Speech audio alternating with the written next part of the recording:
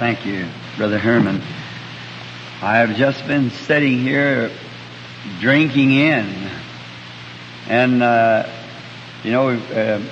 appreciate it very much. And before we go any farther, I'm sure we overlooked it. I think this was a wonderful little breakfast that these people served us here this morning. I've eaten breakfasts around the world, in different nations. And that was a real nice little breakfast. And I believe it would be, as we are Christian gentlemen and ladies, to leave a little something lay on the table for those nice little ladies, how nice they serve this, if you'd have a little, it's American custom, I think, that we leave them a little something on the table. And by the way, I ought to be saying that when I haven't even paid for my own ticket yet, but somebody I owe the ticket to, so I imagine, why don't you just lay it at your plate and let the lady, would that be all right? Yes. Oh, just lay it, before we leave, just before we go away, just leave a little something on the table. And I hope they're not listening, but see, we hold an example. Let's be an example, see. And so let's be real Christians in all that we do or say and ever act. Let's be real Christians. And I know it's in our hearts. Sometimes we can easily forget little things like that, but just thought I'd mention it. I believe the Scripture says how great or precious for a brethren to dwell together in unity. It's like the oil that was on Aaron's beard that run down to the hems of his garment. We can certainly say that this morning with real trueness of heart, that it was really a fine fellowship. I have had many meetings, seen many things by the grace of God. I never met any finer bunch of men, just real Christian brothers with all of us just together. I know this is a little breakfast, but I hope it's not a joke, it's something actually happened, but it's just a little something that might change the position of our thoughts for a moment. I love to fish, and I go way high in the mountains sometime to fish. Now, I've got a lot of brothers here. I know the same thing. I just looked at them and watched one another then. So, sister, don't argue with him. Let him fish. That's good for him. Go with him. I said the other day, my little girl, Rebecca, she said, when I get married, I'll never marry a hunter. So I see what my mothers went through. It's all right. And marry a golf player and let him get out there with them half-dressed women and everything all day long. Do that. She thought about it, come back and said, Daddy, I just haven't changed my mind. So I want to marry a preacher and let him be a hunter, then I want to go with him. So she had it all figured out. So that's all right. I was fishing one time way in top of northern New Hampshire. That's the home of the little brown brook. You get the native trout that's really high. They're good fighters, but the others are the stock. The hatchery fish are soft, and there's not much fight in them. So I used to put a little pup tent on my back and walk maybe miles, 3 or 4 days walk, way high on top of the mountains where past the beaver dams and everything, where you get into where the real native trout's at.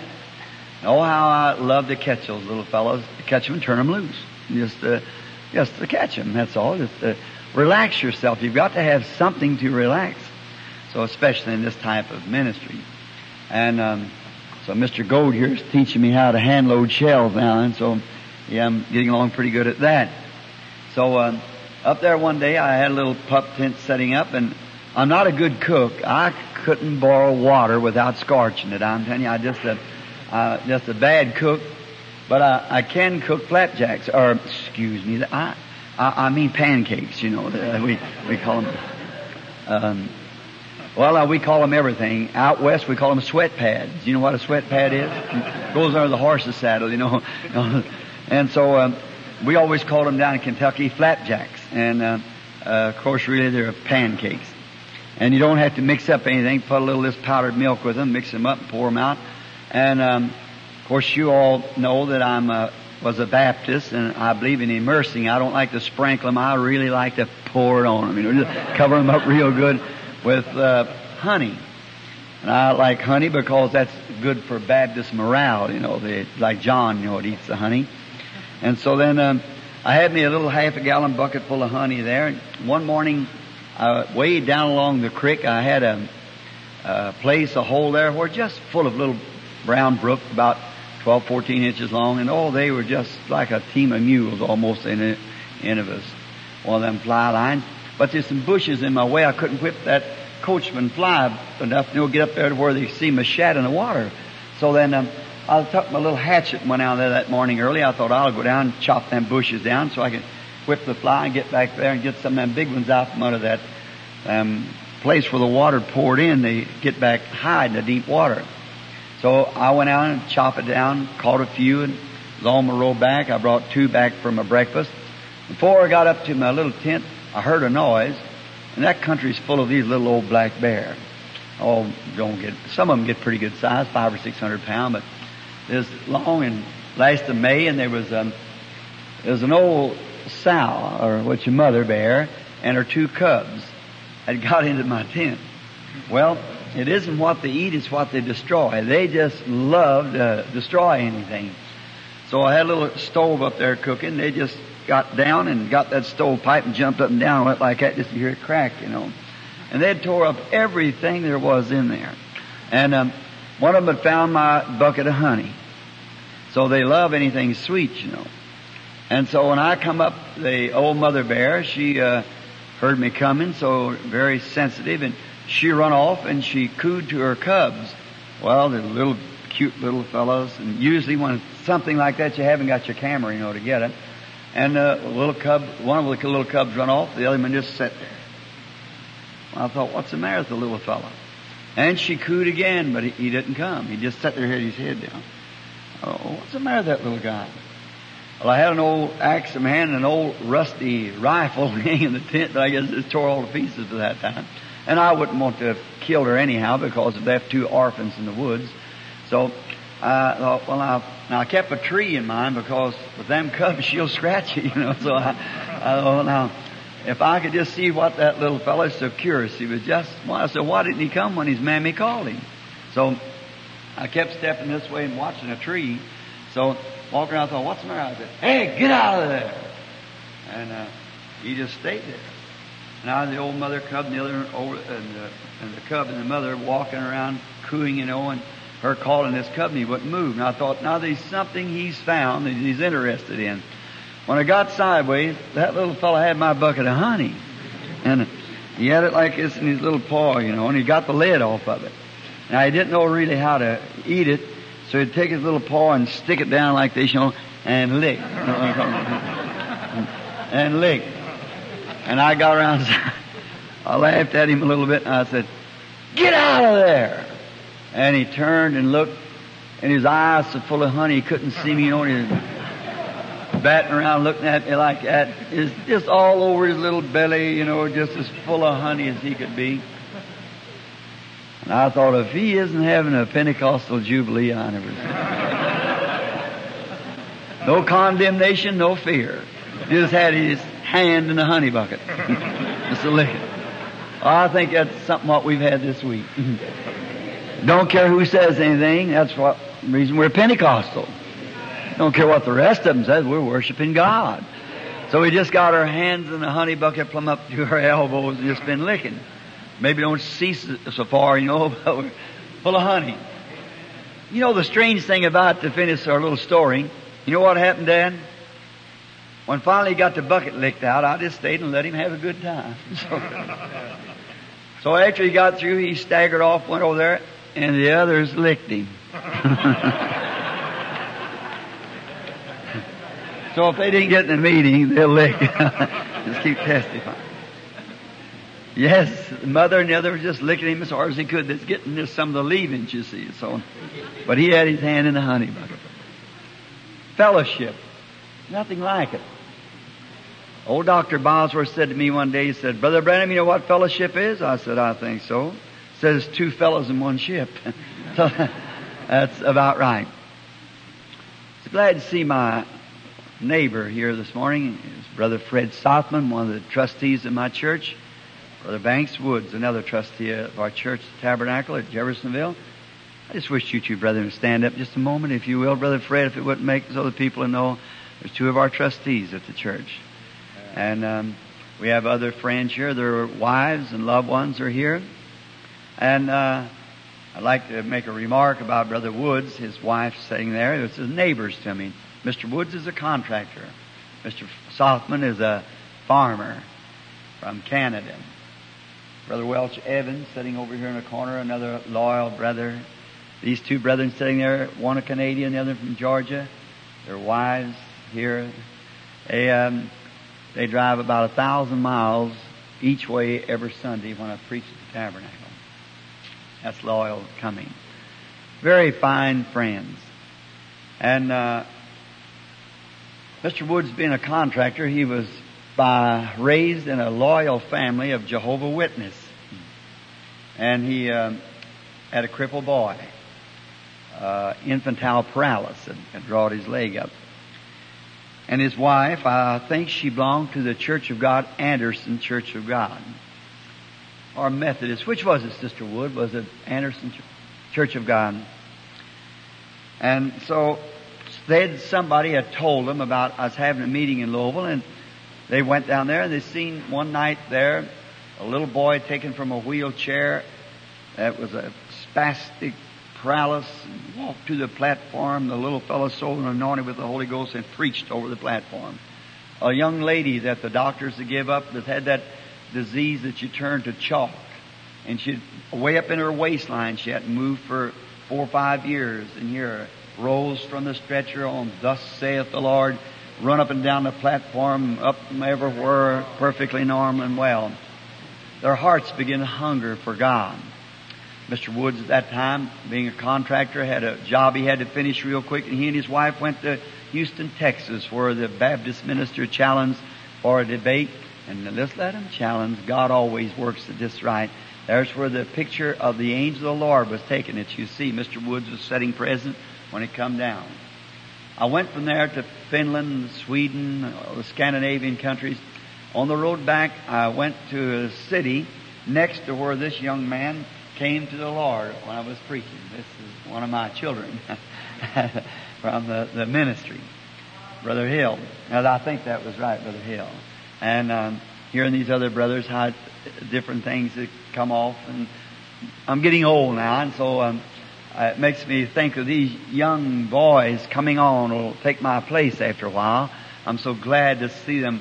The one thing I've longed to be when I've seen the assembly, Church of God, pilgrims and different kinds.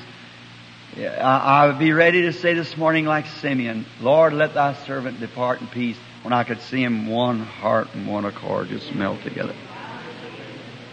Satan keeps you firing at one another. He don't have to fire at all. See? You just whip yourselves. See? When I see that great ransomed Church of God come together as one great unit, I'll close up the book then and pass it back to my son Joseph and say, "Billy, carry it on, son. My other children, my sons, move on now." And stay that way. The millennium will be on when that takes place. Now, Mr. Woods came to... Brother Woods, what was the name of that city in Ohio? Cleveland. We had a big tent meeting there, and you could hardly get around it. And him being a Jehovah's Witness now, and his father and mother, strict Jehovah's Witness, all of his father's a reader, and sitting way back in the meeting, and he was his little crippled boy, the Holy Spirit moved out, and I don't know just the words it said. I'd say something like this, that the man back there that's got the boy, it's his wife, or maybe from Kentucky or what, you know how it usually does, that the boy that had the crippled leg is now healed. Thus saith the Lord. The boy don't even know which leg it was. He has to sit down and study. It was so perfectly made straight. See? And his brother, being a Jehovah's Witness, came down. They excommunicated him right quick when he did that. Mr. Wood stopped his contracting and bought a little house next door to me as really a Pentecostal Christian. I don't say that. No, he is sitting here, but they've been real neighbors, real people. My house, I never had to worry about anything about it. He's there just, if the yard needs cutting, he cuts it, and just anything like that, just to be near. Brother Fred Sothman, many of these, Brother Tom Simpson sitting there, those men came from Canada. They're camping out there been in there for 2 years now in a trailer, just to be near when we have service. Oh, what that friends like that, what it means to you. Now,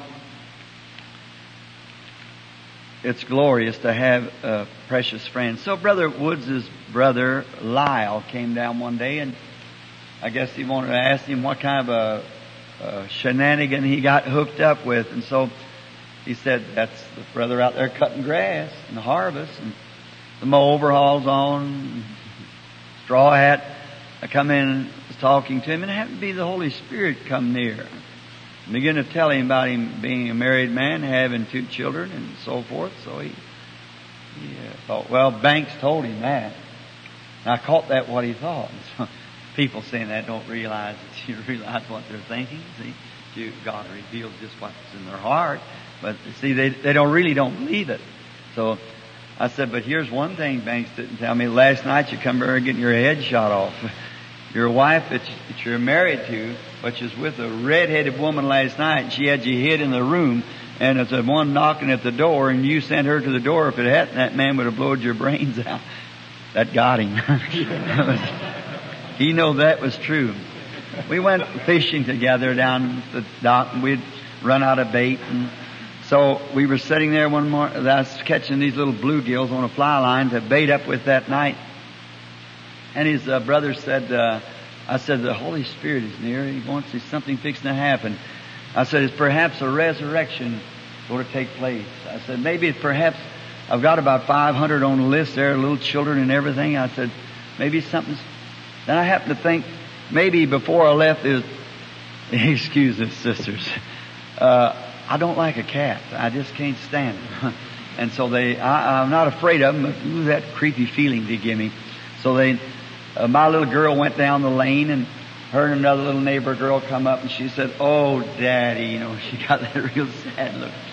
She said somebody throwed out a poor cat, and it's eat something, and said it's in the awfulest condition. Said it's poison, it's going to die.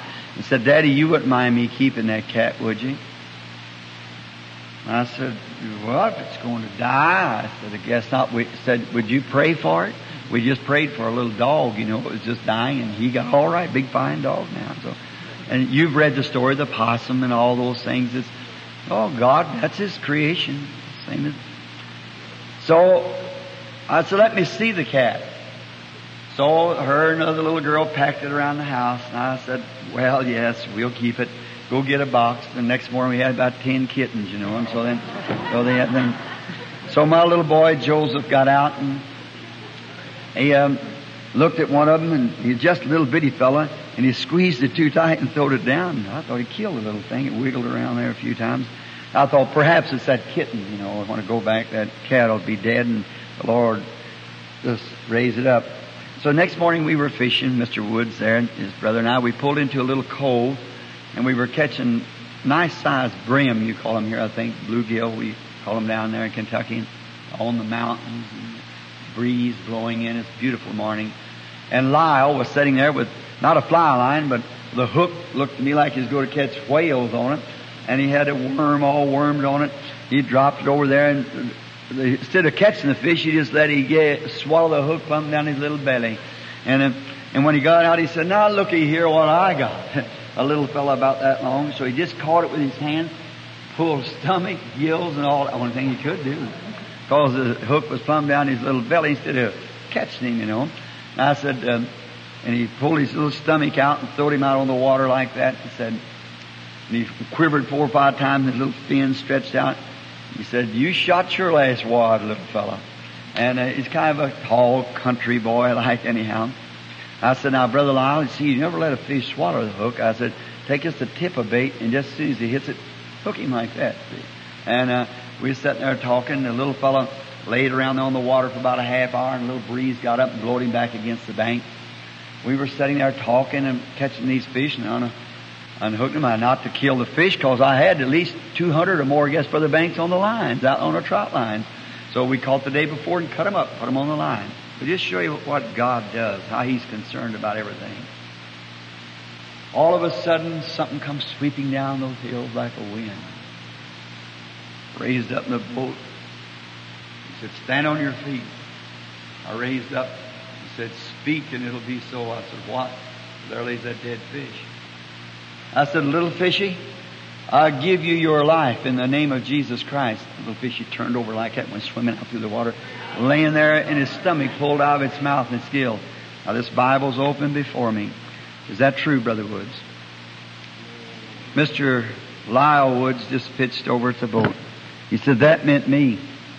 Because I said to that little fish, he'd been dead about a half hour, I said, you shot your last wad. I said, no. He said, Brother Branham, why would God use His power to bring that little fish to life? And I've seen on that book of dozens of spastic children. I don't get that. I said, one time he came out of the city of Jerusalem where there were people that were laying there with leprosy and dying in all conditions. Moved out and he seen a tree. Didn't have no food on it. He said, curse that tree. And the tree wilted. Used his power on cursing a tree and people laying up there dying by the hundreds with leprosy and all kinds of diseases. It just goes to show that God is interested, no matter how insignificant, how little, how big, He's interested in all, His nature. So if our churches are little, whether they're large, whether you're a lay member, whether you're a housewife, whether you're whatever you are, God knows and He's interested in you and in what you're doing for Him. That is true. So we are happy this morning to know that we serve a God like that. Now I got my income tax papers laying down here at the post office. And it closes, I think, at 11 o'clock this morning, so I can't preach over 3 hours, I'm sure. So, you forgive me for my foolishness, I suppose. But even God has a sense of humor, you know. So I have to say something to unwind myself. And no one, my precious brother, sister, will never know what those visions do. Last night, after it got into the audience, the best of my memory, it all seems a dream to me after it happens. You ought to follow Billy Paul sometime, or those who have to take me along, shake me and kick me on the shin, or talk about going fishing or something to get me out of that. It's not while you're up there. It's not while you're down here. It's while you're in between. See, then, like the prophet, when he had give his message and call fire out of heaven and rain out of heaven, and then for 40 days wandered in the wilderness, and God found him back in a cave. See, it's in between. It's not while I'm standing like I am now. Not when you're up there you feel like you could turn the world upside down. But it's when you're in between those times. And I think they're going to have a dance in here after a while. I hope we do this morning too. Glory. A Pentecostal dance. A Pentecostal dance. And notice that another thing I'd just like to say amongst Pentecostal people, there's one thing that we're forgetting, friends, is our Pentecostal courtesy. See? Parking in lots. Sometimes I've noticed our Pentecostal brethren, when you could really pull in and give somebody else a chance to park to the side of you, just drive in anyway. Call somebody really makes what we call a boo-boo on the road, you fly loose and tear down. Listen, that's not the way to be a Pentecostal Christian. Let's consider the next man. If he's wrong, let him be wrong. If you pattern after him, then you're wrong. Let's think of the other fellow. And just try to do right and think right. I've got a slogan. Do right, your duty to God. Think right, that's your duty to yourself, and you've got to come out right. And if you'll try to practice the right thing, see, it'll grow around you just like a vine. It'll hug you into it. And if you can't love your enemy just as much as you love those who love you, there's something wrong somewhere. See? Now, not just think it's my duty to love my enemy. You've got to really love him. I was sponsored by a group of people just recently. Fine people. Nothing against them. Their ideas is their ideas. I draw no lines. But this group of people, 72 churches sponsored, and they have a way of they baptize by immersing, and a way that the others do not believe in baptizing that way. So this one district presbyter called me and said, Brother Branham, you had a man on the platform last night that was baptized wrong. I said, well, maybe he was. And he said, well, we're just going to draw a little line. You're too compromising. I said, just a minute. I said, that brother had the Holy Ghost, didn't he? He said, well, he could not have his sins remitted because he wasn't baptized for the remission of his sins. I said, but God gave him the Holy Ghost. So if God accepted him like that, I do too. And listen, I would rather be scripturally wrong and have the right kind of a spirit than be scripturally right and have the wrong kind of spirit. It's what's in you that displays itself. That's what your life proves what you are. This man said, we're drawing a little ring and we're drawing you out of our circles. I said, then I'm going to draw a little ring and draw you back in again. See? So that's it, bring you right back. You can't put me out because God put me in. See? So you can't put me out. So that's the way we're going to do. See? Believe that. You're a wonderful group of brothers. Blessed be the tie that binds our hearts in Christian love. The fellowship of kindred minds is that like to that above. Let me say this to you as your brother. And I'm just past 26 years old the other day, you know. You know that, didn't you? I meant the second time, see. So, I don't know how long I'll be with you. I don't know about that. But let me tell you a little secret. The most powerful force in the world isn't speaking with tongues, or interpreting tongues, or being honored by God to be a minister, or to be an evangelist, or to be a prophet. The most powerful weapon that I've ever found in my life is love. The filial love, which the Greek word comes from friendship, like you have for your wife. There's a difference. It'll make a mother for that baby run to a blazing fire. Her life means nothing. That's filial. What will agapo do? See? The godly love. We must love, divinely love one another. Then you don't see your brother's mistake. If he does make a mistake, you look over the top of it and you love him anyhow. See? That's it. Love those that love you. Then does not the sinner the same thing? But love those who doesn't love you. That's what shows the Spirit of God is in you, because He loved you when you were His enemy. And He loved you. And if that Spirit's in you, it'll make you love your enemy as you do your friend. Can we bow our head just a moment after all this little talk? We could catch the word. Great Jehovah, we're an eternity-bound people. We're bowing our faces towards the dust from where we were taken. And if you tarry, someday, one by one, we'll go back into that dust. But at that resurrection morning, we'll meet.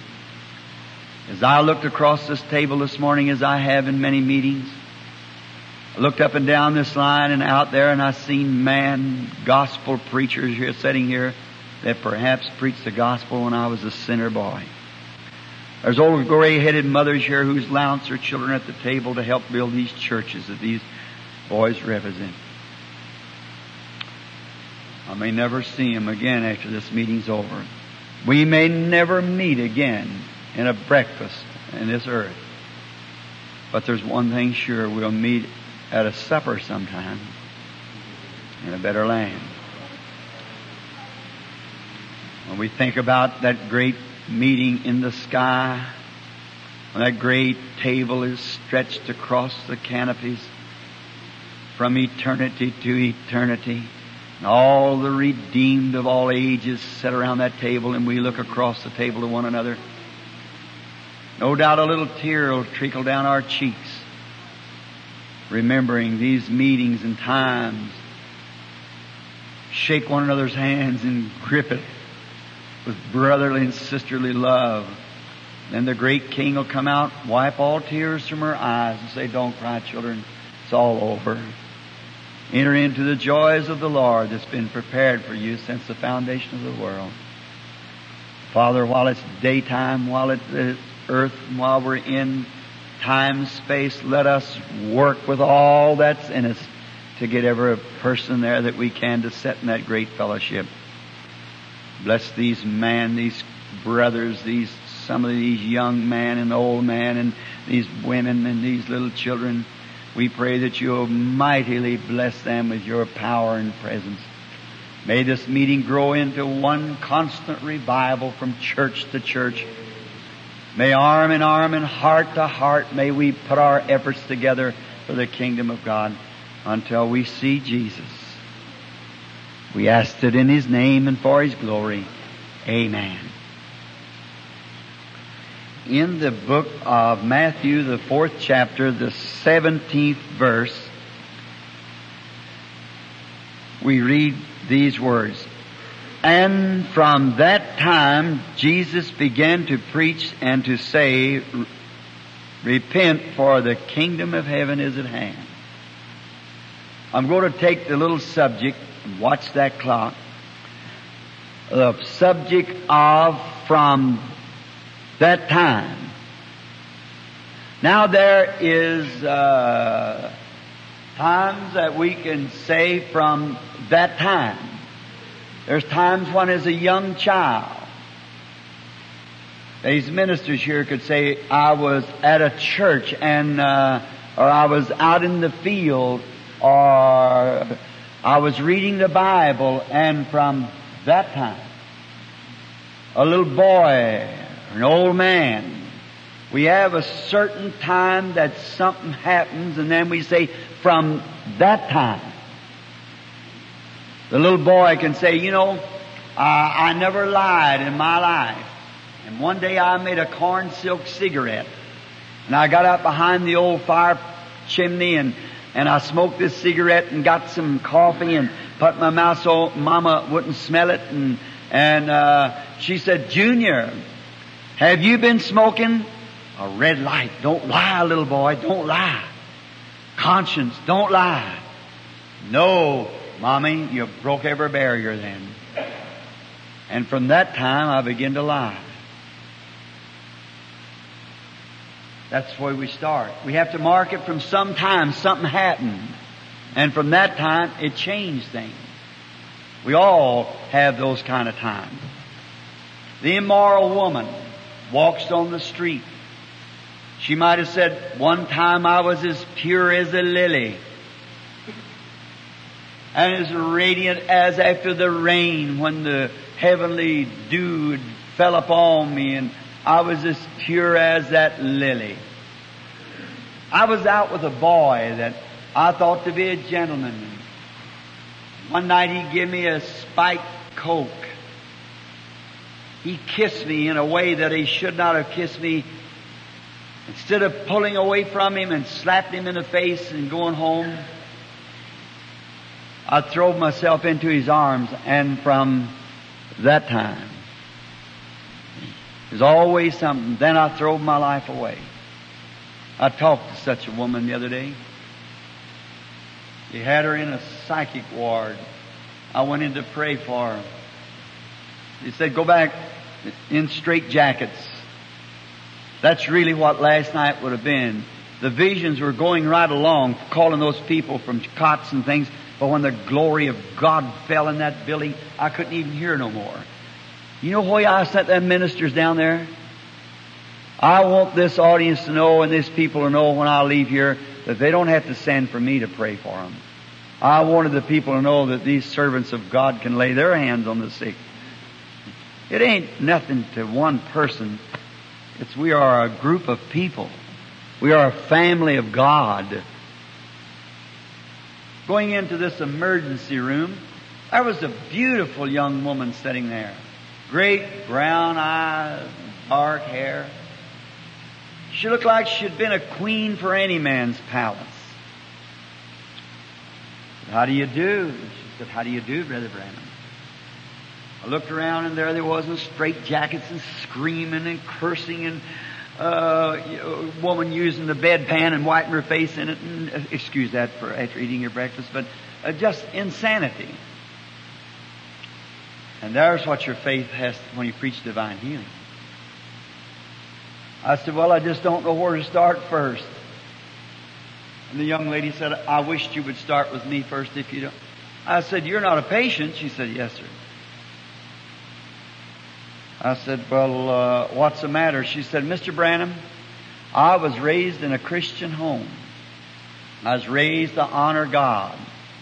She said, one time I got out with a boy. My mother and father warned me not to go with such a boy. But said he was cute. He had, hair pretty and, of course that's all right. Sure. And I don't blame any woman. Look your best and whatever. Be clean and lazy. That's all right. But I just hate to see somebody disfigure themselves. These women don't even look like a human, see. But look clean. Be like a lady. And man, don't be sloppy. That's not humble. That's dirty. See? Be clean, but don't try to, it's just don't try to do things like that. Just be just ordinary brother, you see, and just be yourself. I hate to see anybody try to put on something that they're really not. Excuse me for leaving this subject a minute. I was down in Florida, and somebody said, I was down there to help this little preacher, little David, years ago. And he got in a tight place down there, and I went down to help him. So the Lord gave us a great crowd out there, and so many people I couldn't visit them all. So one of them said, the Duchess wants to see you. I said, the who? I never heard of such a name. Said, the Duchess. I said, well, what's that? Said, it's a woman who owns all this estate through here. She let us put this tent here. I said, well, just look at the hundreds of sick people out there trying to see me too, to pray for them. I said, is she sick? Said, no. She just wants to talk with you a while. Oh, I said, if I got any time, let me spend it with those people there that really need it. Well, they had her around behind the steps of the tent where I come down. Now, I hope I'm not saying anything evil. Great big woman standing there with enough jewelry on her hands to sponsor a missionary 10 times around the world. Stand there. And she had a pair of glasses, on a stick. And hold it out like that. Now you know and I know that you're not going to look through any glasses out like that to see anything. But what was it? Putting on the dog. See? And she looked through there. She said, are you Dr. Branham? I said, no, ma'am. I said, I'm Brother Branham. She reached her arm way out like this, and she said, I am charmed to meet you. I reached and got a hold of that big fat hand. I said, get it down here so I'll know you want to see you again. See, like that. So, I see, now, what was it? She was just trying to be something that she wasn't. What are you anyhow? 6 foot of dirt. That's all. Just a little name of Duchess or doctor or PhD or LLD, that has nothing to do with it. You're a creature of time on the earth. Okay? Now, this young lady, I said to her, what happened? She said, well, this boy smoked, and said he tried to get me smoking, I wouldn't do it. And said one night he'd give me a piece of candy that had been documented, Spanish fly. You veterinary or doctors know what that means. So she said, you got me on the wrong road. She said, then I eat this candy thinking it was all right. She said, I don't know what happened till the next day, and my morals as a young lady was ruined. And she said, then I thought, what's the difference? I started drinking. She said, I joined church. I did everything I know how to do. And she said, then finally I served a time at the Good Shepherd's Home in the Catholic institution, and I joined the Catholic Church. Thought that would help me. Didn't do it. When I come out, done the same things. Said I was a street walker, prostitute. Said I was drunk, alcoholic. And said then when I quit that, said they picked me up again. I served 2 years in women's penitentiary. And said when I come out of there, I joined another church, and said, didn't do a bit of good. And she said, and I heard about your meetings. I thought I'd come down and see if you could help me. I looked at her, A beautiful woman. I thought, wouldn't that be a queen for some little tired evangelist coming in from the field, wore out? The sweet little wife put her arms around him and said, darling, I know you're tired. You don't know what that does to you. We do. When times are going, there's no one can take the touch of a real sweet wife. Right. Well, if God could have given a man something better, he'd have done it. I thought, what a sweet little thing she could be. I said, I want to ask you something. Did you never in your life ever feel like you'd like to have a hubby and have little babies and be like... She said, sure, Mr. Branham. She said, that'd be the desire of my heart. Well, a woman can't think that and be too far off the line, you know. And she said, but who would have me? She said, I wouldn't even speak before a minister the dirty, low-down things that I've done. And yet, young woman, maybe 20. And I said, well, can we pray? And she said, yes. I got down and I said, I want you to pray. And you ask God to forgive you of these things. And she said, I've done that so many times, it don't work. I said, well, try it again. She got down and she prayed. She got back up. She said, now, Brother Branham, says, I'm turning a new page tonight. I said, yep, turn it back again tomorrow. Yeah, I said, that won't work. And she said, I said, I want to ask you something. You don't want to do those things, do you, honey? And she said, no, I don't. And I said, this may seem old-fashioned as it could be. But I said, you might join every church, every Methodist, Baptist, Catholic, and all, and you'll be the same thing. I said, it's a devil. Those big, bright eyes looked up to me, and she said, Mr. Branham, I've always believed that. Said, something drove me to do things that I don't want to do.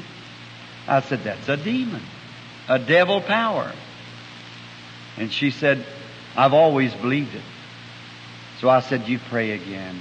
She got down and prayed. She looked over at me again. I prayed for her and laid hands on her. And so she lay there a little while. And she looked back. She said, you think it's over? I said, just keep on praying. Well, she prayed a while longer. I was taking plenty of time with her just to got the case over. After a while, she struck fire. When she did, she raised up and them eyes had changed. She said, something's happened. I said, now it's over. You don't have to join nothing now, sister. She's married and got children. No more drinking. Rosella, you here? Rosella Griffin, the alcoholic. She was something on that order. How many knows Rosella? Many of you sure Rosella. There you are. From that time, a certain thing, then from that time, it changed. That's what the immoral woman, the drunk could say. I was raised as a prohibitionist. My people didn't believe in drinking. But one time I was with some boys and they called me a sissy if I didn't take a drink. And I took my first drink. And from that time, that's the time it started. One night in a roadhouse. One night parked on the side of the road when my girlfriend gave me a drink. From that time, it started. New Year's, they turn a new page. Good intention don't do no good. That won't help anything. I used to see my father throw away his chewing tobacco on New Year's and say, I'll never chew it no more, and watch where he throwed it. So he could pick it up the next day, you see. And I see him throw his bottle away and then watch what he done with it, you see. Because turning pages don't do no good. It takes something to happen inside. Any doctor will tell you, if you put something on the outside and heal the sore over on the outside, it'll only make it worse if it isn't. It has to heal from the inside out. And that's the way Christianity is. It isn't joining church or something. It's healing from the inside, coming out. Your conversion comes from the inside, the core, the spirit, the life. After the First World War, many of you young fellows don't remember this. Us older men remember. I was just a boy, 9 years old. But I remember they said, we'll have no more wars after the First World War. It's all settled. They found a thing called gas, and we just can't, we will never be able to survive another war because that it's, we're going to fix an idea that we'll never have no more wars. That's all. We're settling it for good. So, but they had other wars. they finally organized a thing called I believe it was called the League of Nations. And we're going to take so many soldiers out of every nation, and we're going to have a police guard. And if anybody gets out of the rule, so many out of this nation, we're going to go say, "Sit down, John." Because the nations are just a bunch of boys, just a family, that's all there is to it, like a house to God. And we're going to police them, and we're going to have the League of Nations, but they had war just the same. Now they've got the UN, but we've got war just the same, you see. So when we form the UN and we get all the nations into it, now Russia's out and this and that, see, there's none of those things. You can't put your hands on that, not a thing. The young couple. One time there was a young couple would get married. And the young couple might have said, John and Mary, and how fine they lived together. And they might have said that I am, perhaps maybe I'm taking too long and holding this meeting too long. What time we have to leave, brother? What time? Oh, I didn't know. We're sorry, brother. Just a few minutes and we... Yes, sir. Thank you, sir. We didn't know that. We're supposed to have left at 10. Let's go just a little farther. It was fine and dandy till one time a little curly-headed salesman come in that talked her into something wrong and it broke up her home. From that time. You say, Brother Branham, you're telling us this morning of how many things that's happened and what's taken place and all this, that, and the other. Is there anything that can happen that stands eternally? Yes. When a man meets God. There was a man named Abraham, just an ordinary man. But one day he met God, and from that time he was changed forever. He believed something that he could not see. When he met God, he was changed. Moses, a runaway servant, he was supposed to deliver the children of Israel. But he ran away, and he didn't know how to do it. His military training wouldn't let him do it. But one day he met God. He was a changed man.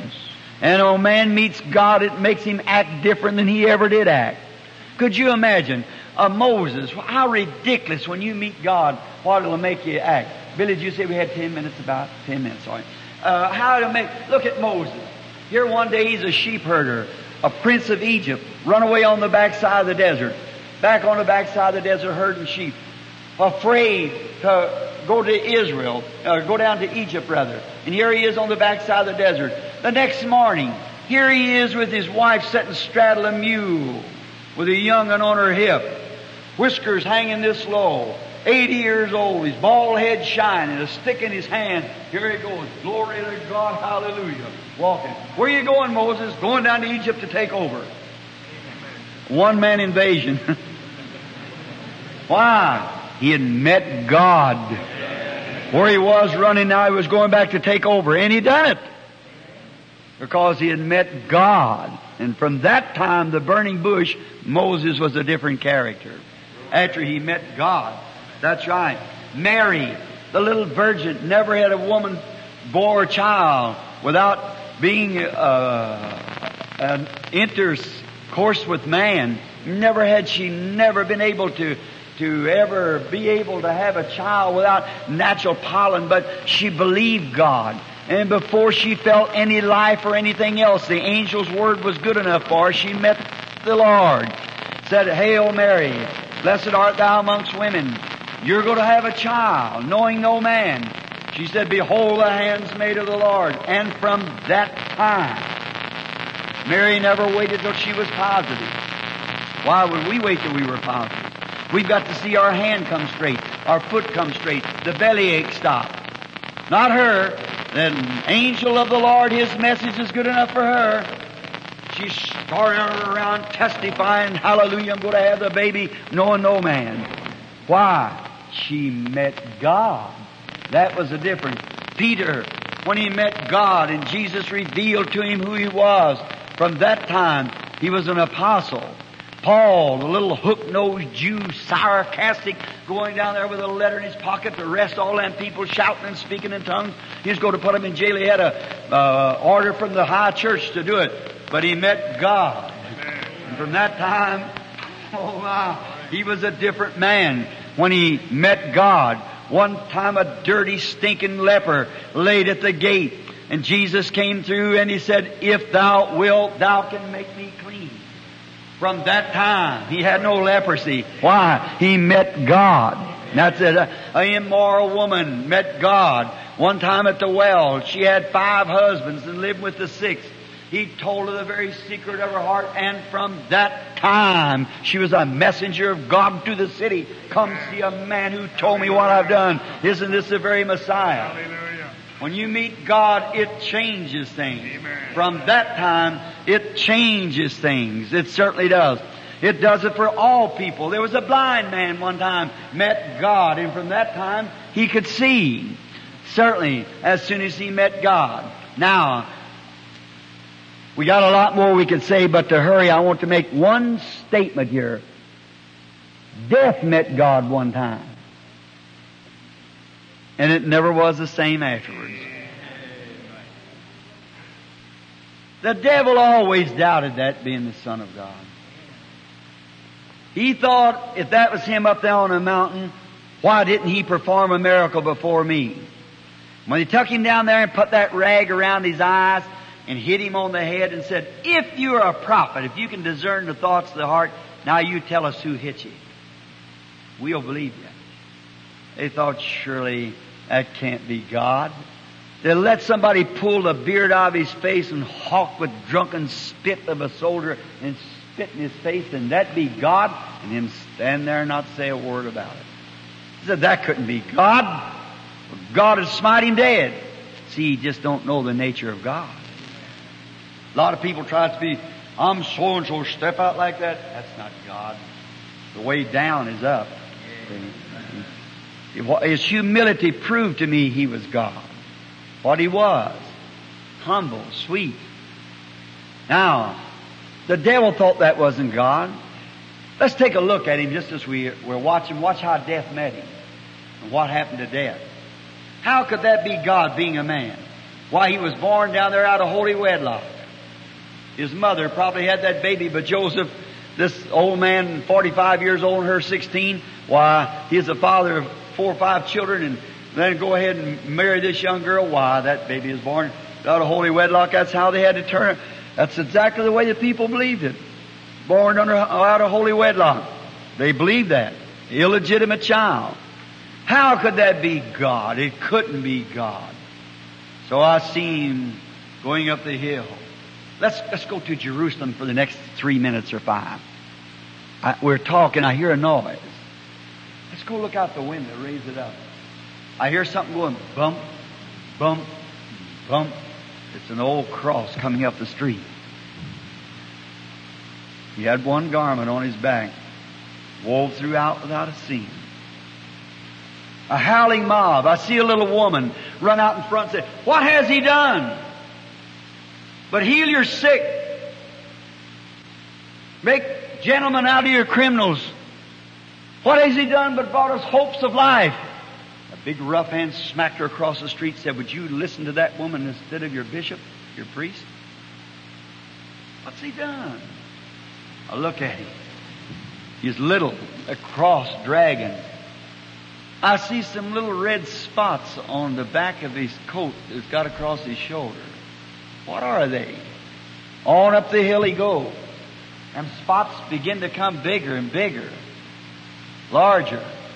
And after a while, they all run into one big spot. Splash now, it's blood. Dragging the footprints out as it comes up.